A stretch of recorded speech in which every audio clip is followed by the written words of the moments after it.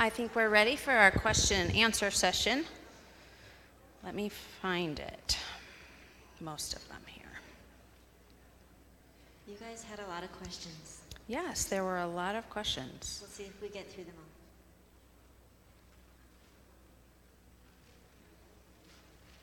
all. Okay. Are you ready? Okay. Gretchen, I loved your definition of repentance. Could you go over that again? Your definition made it so very clear that we are turning all over to Jesus, our Lord and Savior, and forsaking ourselves, rather than from bad to good deeds. Yeah, this definition of repentance I actually found in the 95 Theses that started off the Protestant Reformation. So it was a difference between a Catholic definition and a Protestant definition. So the first one of those is, the first of the 95 Theses is basically the whole Christian life is one of repentance. And so it's not something you do once, it's something that you're doing daily. And he goes in to explain that it's not something that we earn, it's not something you have to purchase an indulgence for.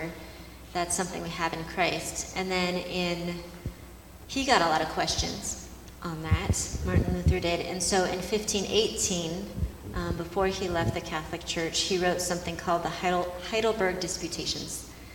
And so basically that was mind-blowing to me because I know when we repent, good works come out of that.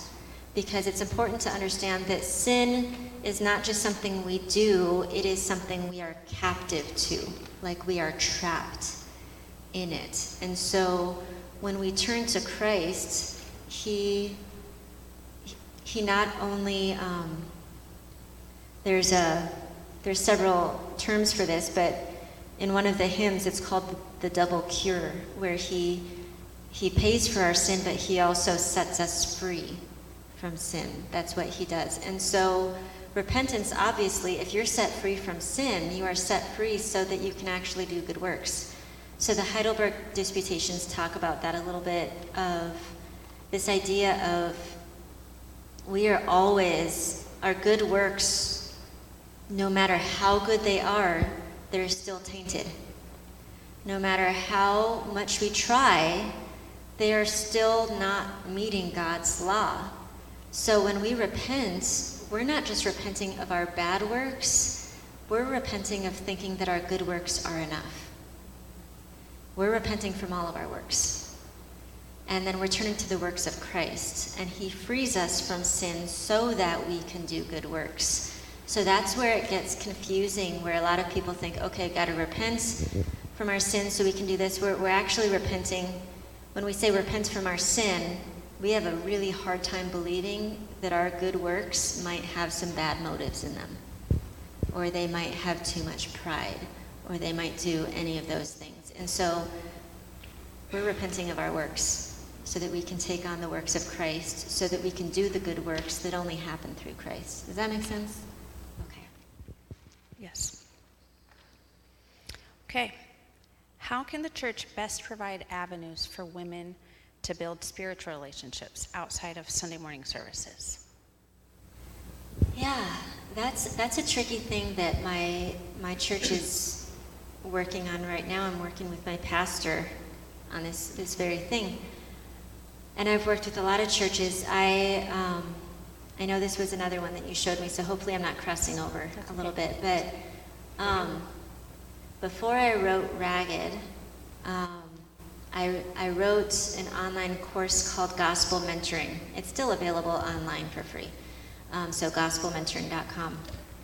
But I really saw this lack of really gospel-infused relationships. A lot of times at women's events or women's retreats, we talk about how to be a better wife, or how to be a better mother, or how to be a better worker, and all of these things. And but we need Christ too. I've explained I was talking with one of the pastors back there that I've learned that when you look at Scripture, when the gospel is presented, the gospel is for everyone. It is male and female, Jew and Gentile. It's for everyone. But God's law sometimes gets specific. Like there's laws specifically for women, and there's laws specifically for men, and there's laws specifically for children, things like that. So sometimes when women gather together and we're like, let's just talk about the stuff for women in the Bible, we're just discussing law, and we're not getting to the gospel. And I found, especially in the older generation, there was a big lack of gospel because they had been so ingrained in the law. And so we were talking about that, and so I came up with a course to train older women to train younger on how the gospel, we go through Titus 2, how the gospel impacts every area of our life. That book, through the publishing process, got zoomed out and turned into Ragged, of how God impacts every area of our life. What I do is I have to be as awkward about it as my 7-year-old going up and making friendships, and just be like, will you be my friend? Do you want to hang out? Do you want to go out for coffee? And then as I practice these spiritual disciplines of confession or Bible reading, to discuss these things together and to share those spiritual friendships, to encourage one another. My pastor calls them discipleship partners, where you do that we're trying to work on. And it's hard to know whether or not you should try to manufacture that or if it happens organically, but what I do know is that we're all called to it. That's something that we should all be a part of, because then you're not alone. And when you're alone, Satan likes to isolate and oppress, and being together is part of that good design. That goes along with another question that I got submitted. I'm trying to find it here. I got them submitted in several different methods. Okay, here, yes. It kind of goes along with this. How do I be that friend, wife, and mother or daughter that points others to Christ when it's so awkward? How do we incorporate that practically? Do you have any practical tips for incorporating that into our lives? Yeah, that's a hard question, because it's really messy. It depends a lot on the circumstance. I think the best way I can say is with wisdom, asking God for wisdom in that. There are times when I'm being a friend to someone where she's sharing her burden with me, and I just keep praying the whole time she's talking, Lord, help me to know if I should say something or if I should be silent. Sometimes being silent is the best thing. Sometimes you really need to say something. But I think when we fix our eyes on Jesus, everything flows out from that. One of the younger women who I met with, I referred to her, and she's given me permission to share her stories, though I never give her name. But she got in a place where her husband had kind of an emotional affair with a woman at work, a woman he was very devoted to.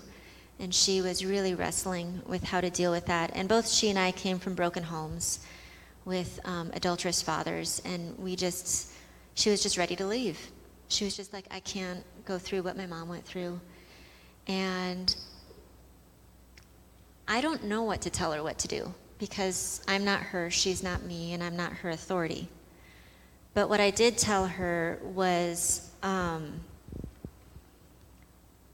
I know is that God is with you.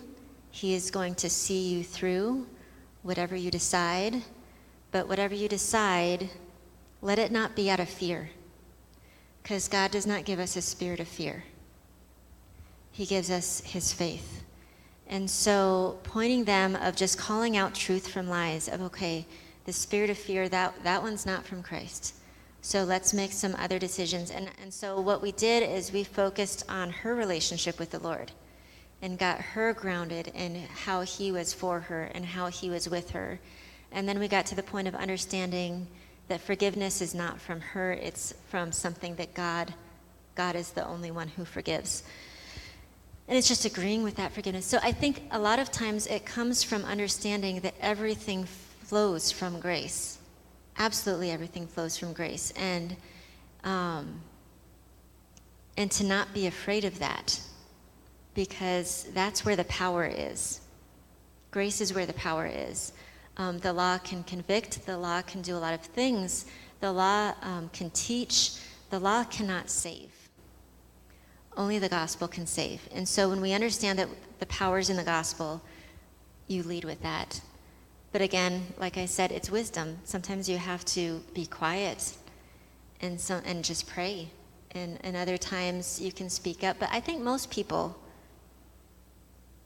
appreciate someone who's honest, or someone who won't try to take over their life, but just be there with them in their life and hold their hand next to them and say, I have your back. Because that's what Christ does for us. He doesn't let us fall. Very good. Okay. Can you talk more, about the alternate definition you gave for repentance? Could you maybe repeat a little bit about it and more about who said it and how they came to that definition biblically, or any other resources? Could you I combined expound that on with the other one. A little, yeah. Yeah, okay, so that one was in the 95 Theses, and then the following Heidelberg Disputations. I want to say the definition that I got was from Luther's Small Catechism. I know there's other catechisms that would probably have similar definitions. I know there's the New City Catechism, the Westminster. I know I was talking with the pastor's wife that she uses the New City with her kids. And so basically it's those short definitions that are really hard to put together. But I think that's overarching a pretty Protestant definition. Okay, so there were a couple questions that dealt with Bible reading. Like, where do you recommend starting? What about a new believer who hasn't really ever read the Bible, or someone who hasn't read the Bible in a long time? Do you have any practical tips on starting? Yeah, I think a lot of people have different opinions on this. I'm in the camp that really thinks that the book of John is a really good place to start for a new believer. It talks about Jesus being God and what that means that he was God, and what he was the God from the beginning. It just starts out that way. So I like starting there. Some new believers I've talked with prefer to start in Genesis. If they do prefer that, I usually think it's good for them to start alongside with someone, so they're not reading confused on their own. That can be very disorienting. When I study the Bible, my favorite way, I've gone through various things. I have gone through reading plans, but with my life is very seasonal because of my husband's job. There's seasons where it's really crazy, and it's seasons where I have a lot of time, and so doing things daily or all the time is just difficult for my family. So when I approach scriptures, I like to pick a book of the Bible that I'm curious about, like the book of John or the book of Galatians or something, and I read through it, if possible, in one sitting. And just so I can get an overview. Some of the shorter books, it's easier to do that than with one, or like within a week. I'll try to get the book read just straight through. And then I read through it again one more time, but slower, and giving myself permission to stop and ask whatever questions I have. Or stop and memorize a verse because it just really spoke to me, and spend the next week just memorizing that verse. Or if I'm just like, well, what does this mean? This doesn't make any sense. Just take the time to look up in a commentary, or to do a Greek word study to see what does this actually mean, or go to my pastor and say, I'm really stuck on this passage. I have no idea what this is saying. And so I'll read through it once completely, and then I'll read through it a second time slowly. And sometimes the slowly takes a month. Sometimes the slowly takes 3 years, depending on the book and how many questions I have. That's my preferred way to do it, because I like to be able to ask the hard questions. And I found with the Bible reading is helpful for a lot of people, but I was the ornery child in my family, and I just want to know why, like all the time. And so if I have a Bible reading where I just have to, okay, I have a question I don't understand, but I better move on to the next chapter, that just my whole personality just starts going annoyed at that. And so feeling that that wasn't wrong to study it that way, I think you kind of have to give yourself freedom. But again, to stick within the context of your church and historic Christianity so we aren't going off the deep end. Yeah. Okay. Any thoughts on how rest and the entertainment culture interact for Christians? Any thoughts on how to help children with their interactions with the entertainment culture? Yeah, and again, I can share my approach. I know a lot of people from other families have different approaches. I'm seeing a trend in kids that's different. My college-age daughter and all of her friends have a big aversion to social media. Like it's almost like their parents overshared, and so they don't share as much, and they don't like it to be curated, and they're not on their phones as much. When TV or screens and all the entertainment and movies become a big deal for kids, they just get like sucked in and addicted to it for a little bit, and then they just never. I mean, rest doesn't mean being like zombie-like, just glazed over. Rest is deeper than that. We do a couple things in our house. The month of June every year we call TV-free June, where we take away a lot of entertainment in our family, and we take away all the screens, and we just, as a family, learn how to just be, to just go for a walk, and just to reset us for the summer, to start our summer off that way. Yeah, I'm trying to think of entertainment. I got caught up with another question that you had shown me. Someone said, how do you rest? Or like, what are my favorite ways to rest? And I think these questions are connected. Putting boundaries. Having boundaries be a normal thing for your family. Like TV-free June, or on Sundays, I don't do dishes. We use paper plates on Sundays because I don't want to do them, and I don't have to.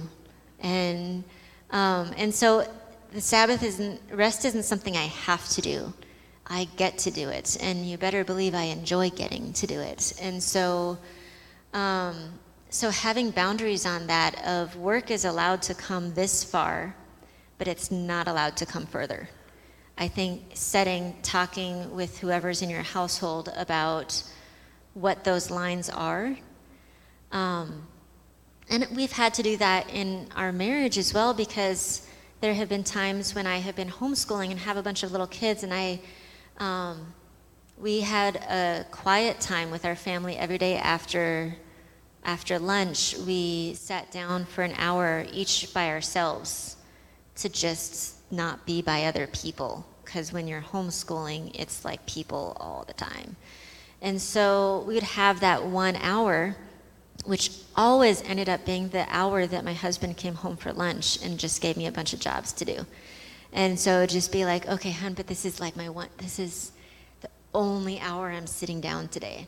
Of just like having those discussions of boundaries. It's a discussion, and it's something, honestly, a way to love your neighbor, a way that your neighbors love you, and understanding, I don't know, there's a lot of rest that comes from understanding where our boundaries are. Let me find, okay, I don't think this one will take too long. You use the word sacrament in your book. What is the meaning of the word sacrament? Yeah, so that's a Lutheran word. So my background is Lutheran Brethren, which is a more conservative evangelical. There's a big range. I think my Baptist friends call them ordinances. And Again, I tend to think of a lot of church doctrine in a historic sense of when did this start and when did this start and how does, when did this become defined as this? That has helped me sort out the differences between churches. So the Catholic Church had 7 sacraments. Martin Luther did 2, baptism and communion, but he also considered the word preached as a sacrament. So whenever you heard the word, you were hearing the grace of God itself. And he said that because he didn't define it as a sacrament because there was no tangible thing that you could hold like you could with the others. So basically, a sacrament is God's grace connected with a tangible thing. And then with other denominations coming out of Protestantism, the word sacrament became a problem for some people because of sacred, of maybe being too mystical.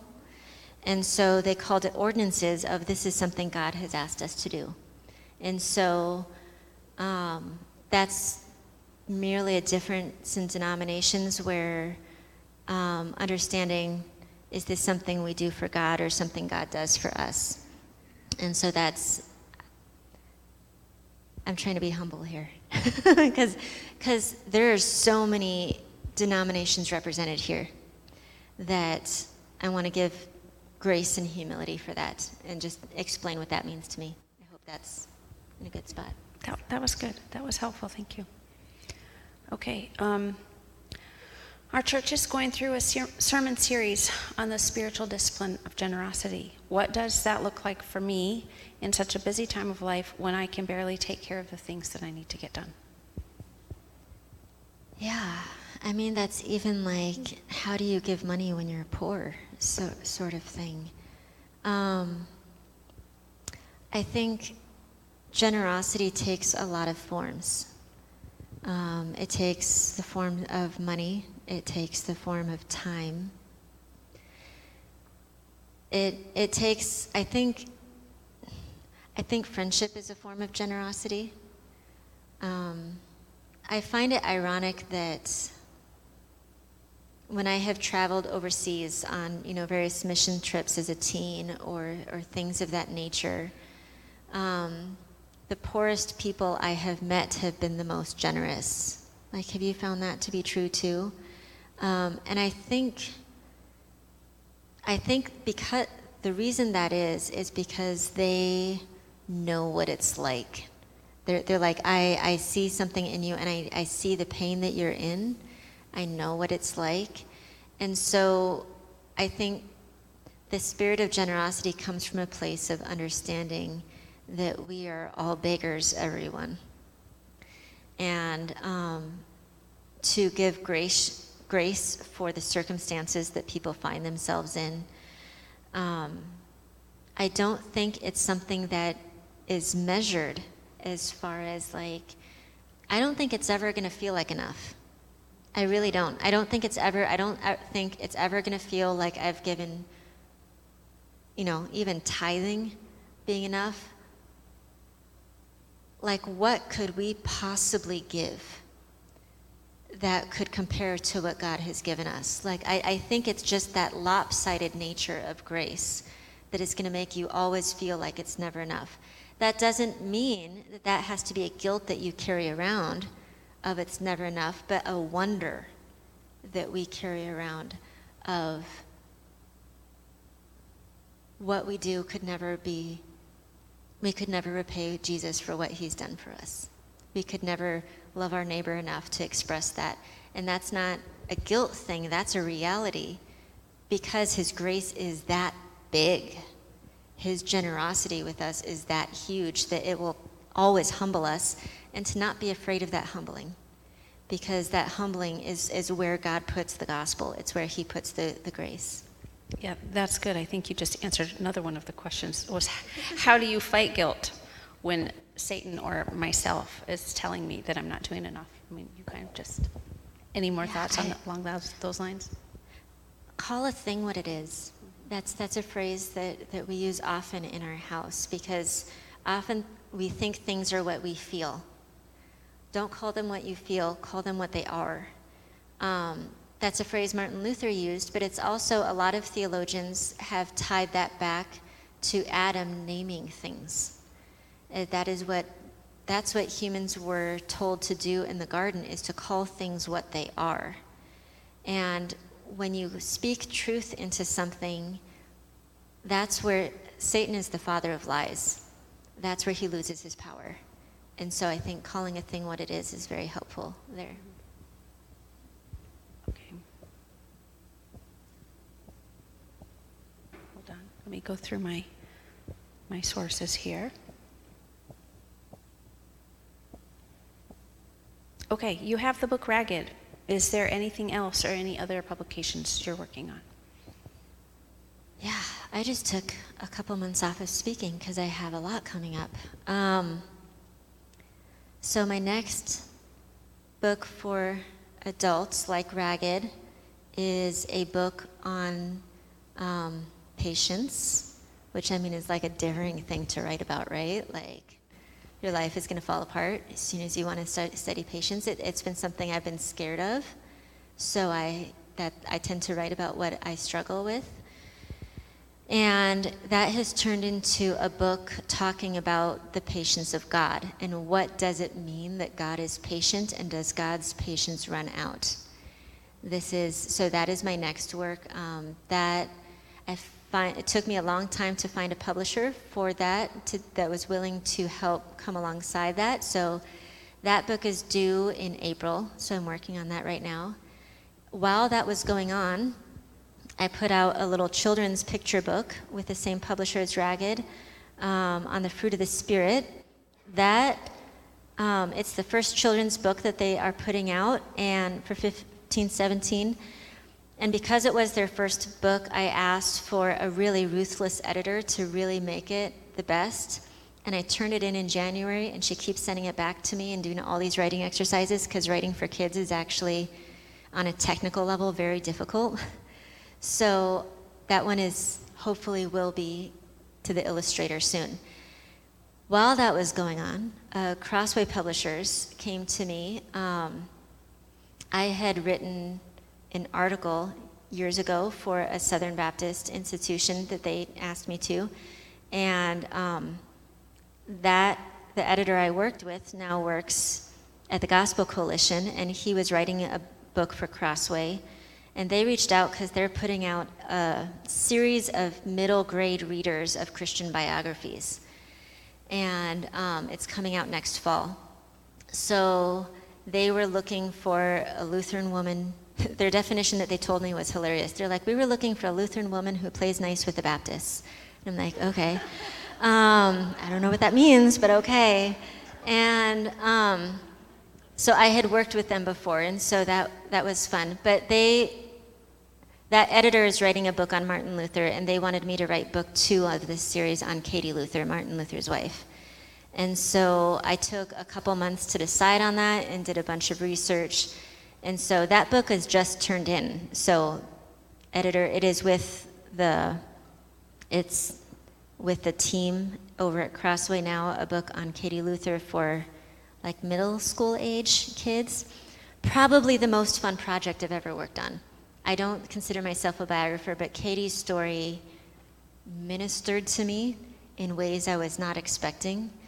And I didn't know much about her, so I got to ask all my curious, dumb questions. There's a lot of legends around her, and separating fact from fiction was really difficult. But yeah, so that one's coming out next year too. So there's 3 books coming down the pipeline. Great. How do you journal your prayers? Are you vocalizing them? Like, are you praying out loud as you're journaling them? Or are you just writing them down? You want to share a little bit more about how that works for you? Maybe both. I pray a lot throughout the day, kind of practicing the presence, as Brother Lauren said. So I pray when I'm walking. I tend to go on prayer walks a lot, just to get myself moving. I'll tell my kids I'm going for a walk outside, and I'll just do laps around our grain bins. Not for the exercise, but just for the brain clarity and prayer time. because my watch doesn't even recognize it as an exercise. That's how not an exercise it is.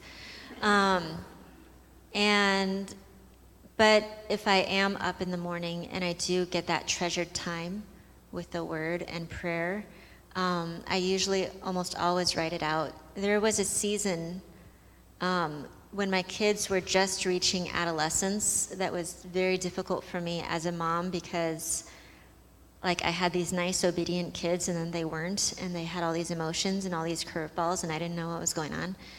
And so I started writing out scripture for my kids, putting my names in there,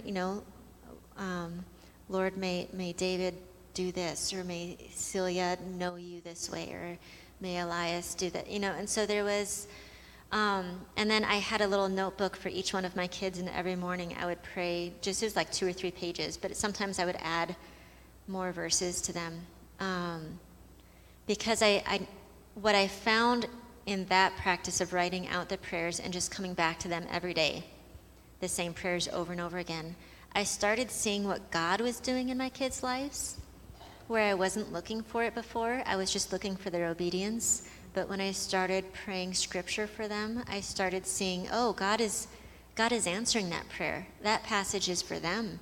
That it was, So I do a little of everything. I'm pretty scattered. Like I said, we have a very seasonal life, and so it's always changing.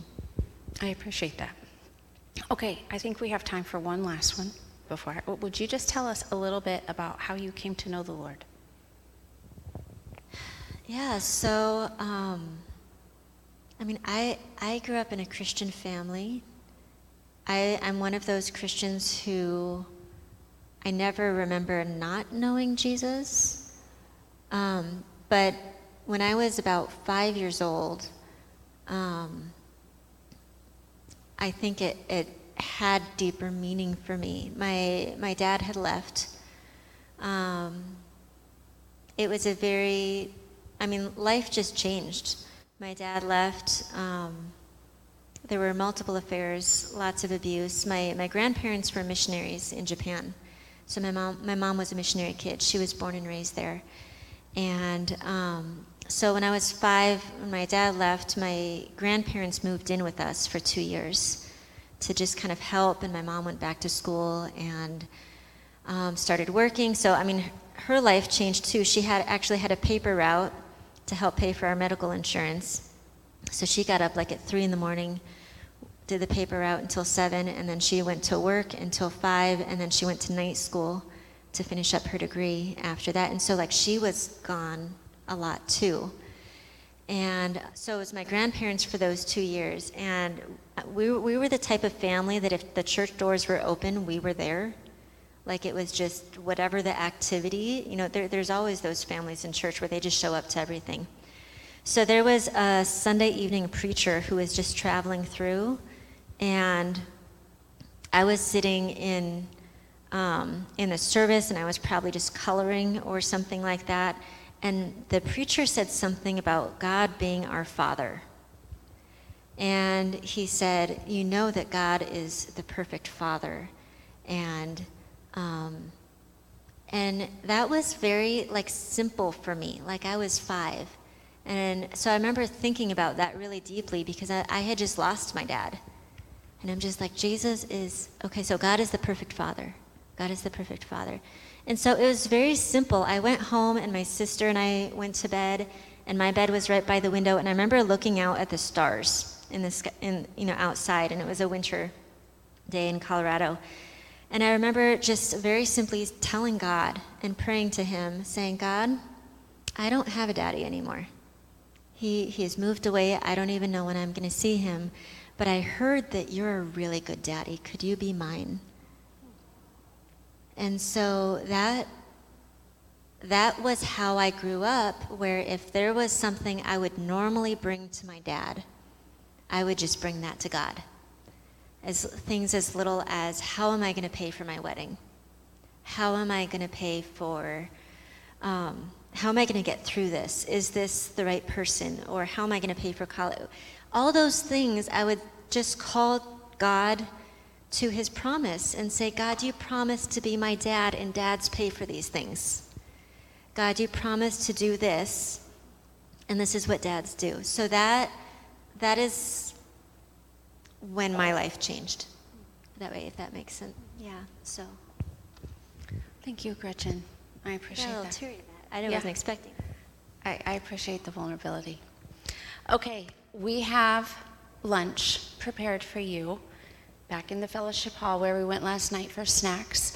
I just want to thank you, Gretchen, for your time, excuse me, in coming here. And I know it's not easy to leave a large family at home and go away, and I thank you for coming. I thank you for being willing to do that, and I hope that it's been an encouragement for you as well.